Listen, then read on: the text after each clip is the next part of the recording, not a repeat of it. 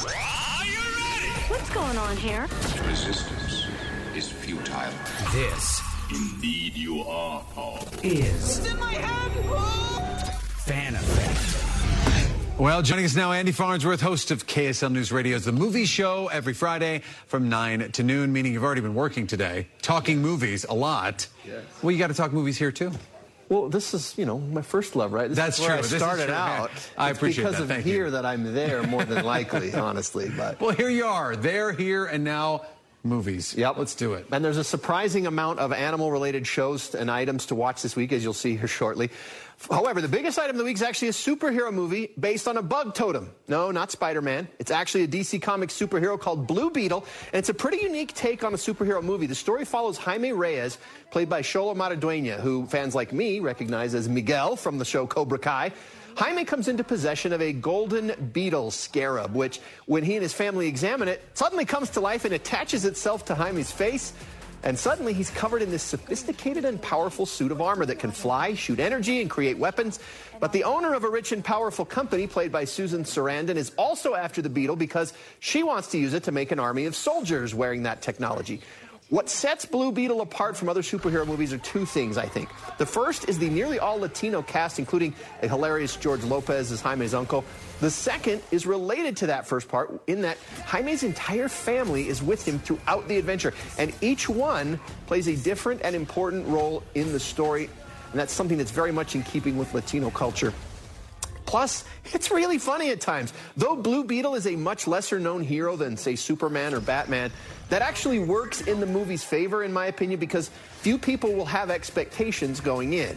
Now, Blue Beetle's rated PG-13, and it might be too much for kids, maybe 7 and under, but everybody else should be okay.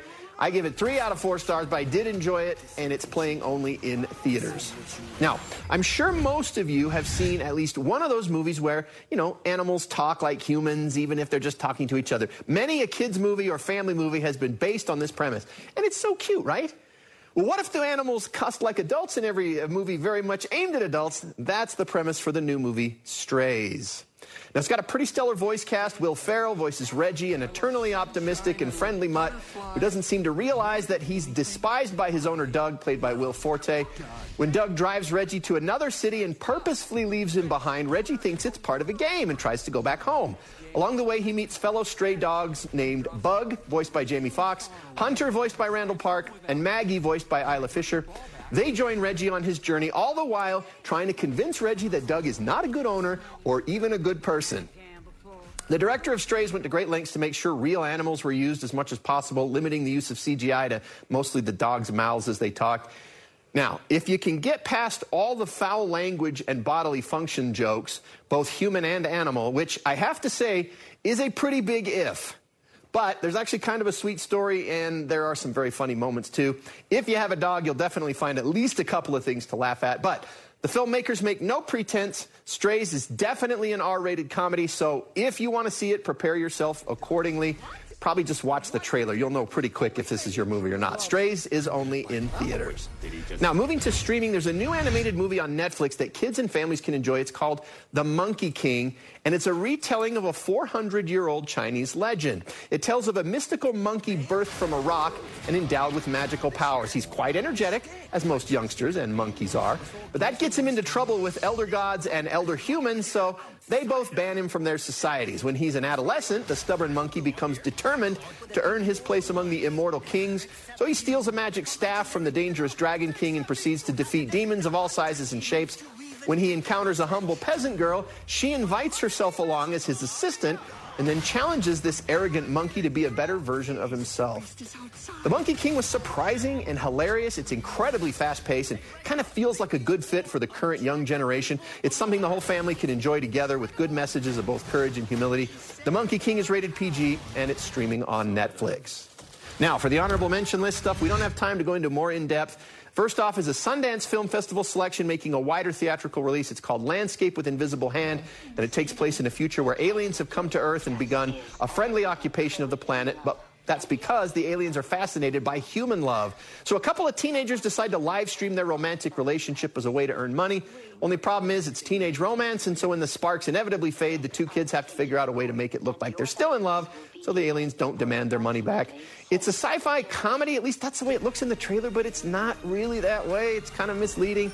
Landscape with Invisible Hand is rated R, and it's in theaters.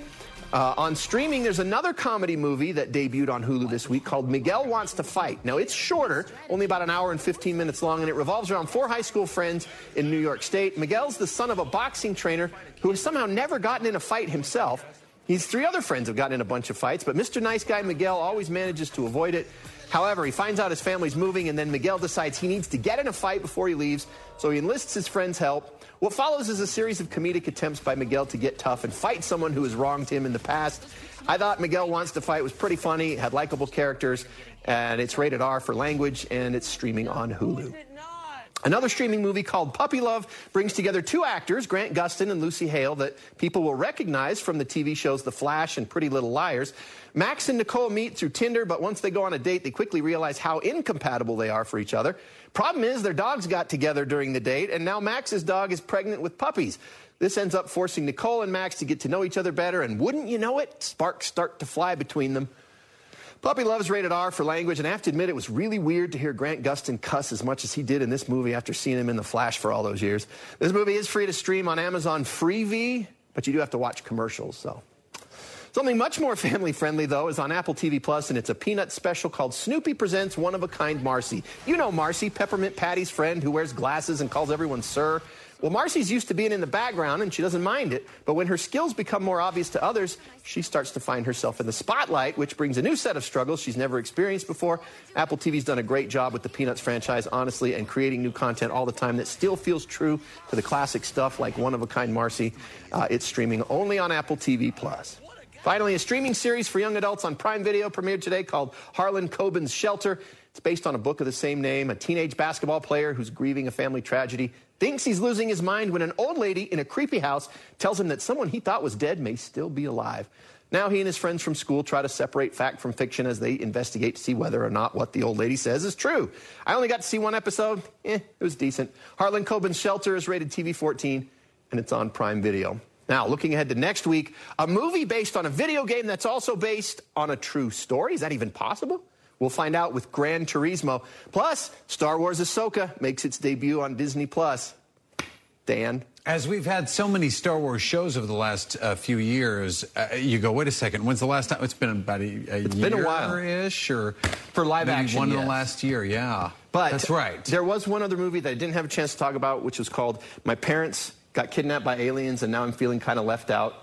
It came out in Sundance. It gets a wide release today. It's one of those films, completely family-friendly, worth your time. I didn't get to see it till yesterday, so I didn't have time to write up anything about it. I heard a little something about this in recent months, so okay. But it's good, and it's one of those, if you complain that Hollywood doesn't put out anything good, these are the kind of movies you have to go pay and see while they're in theaters. Okay. So, that's My good Parents advice. Got Kidnapped by Aliens, and I'm Feeling Kind of Left Out. That's not a lecture. That's just good advice. Cause and effect, right, Andy? Okay.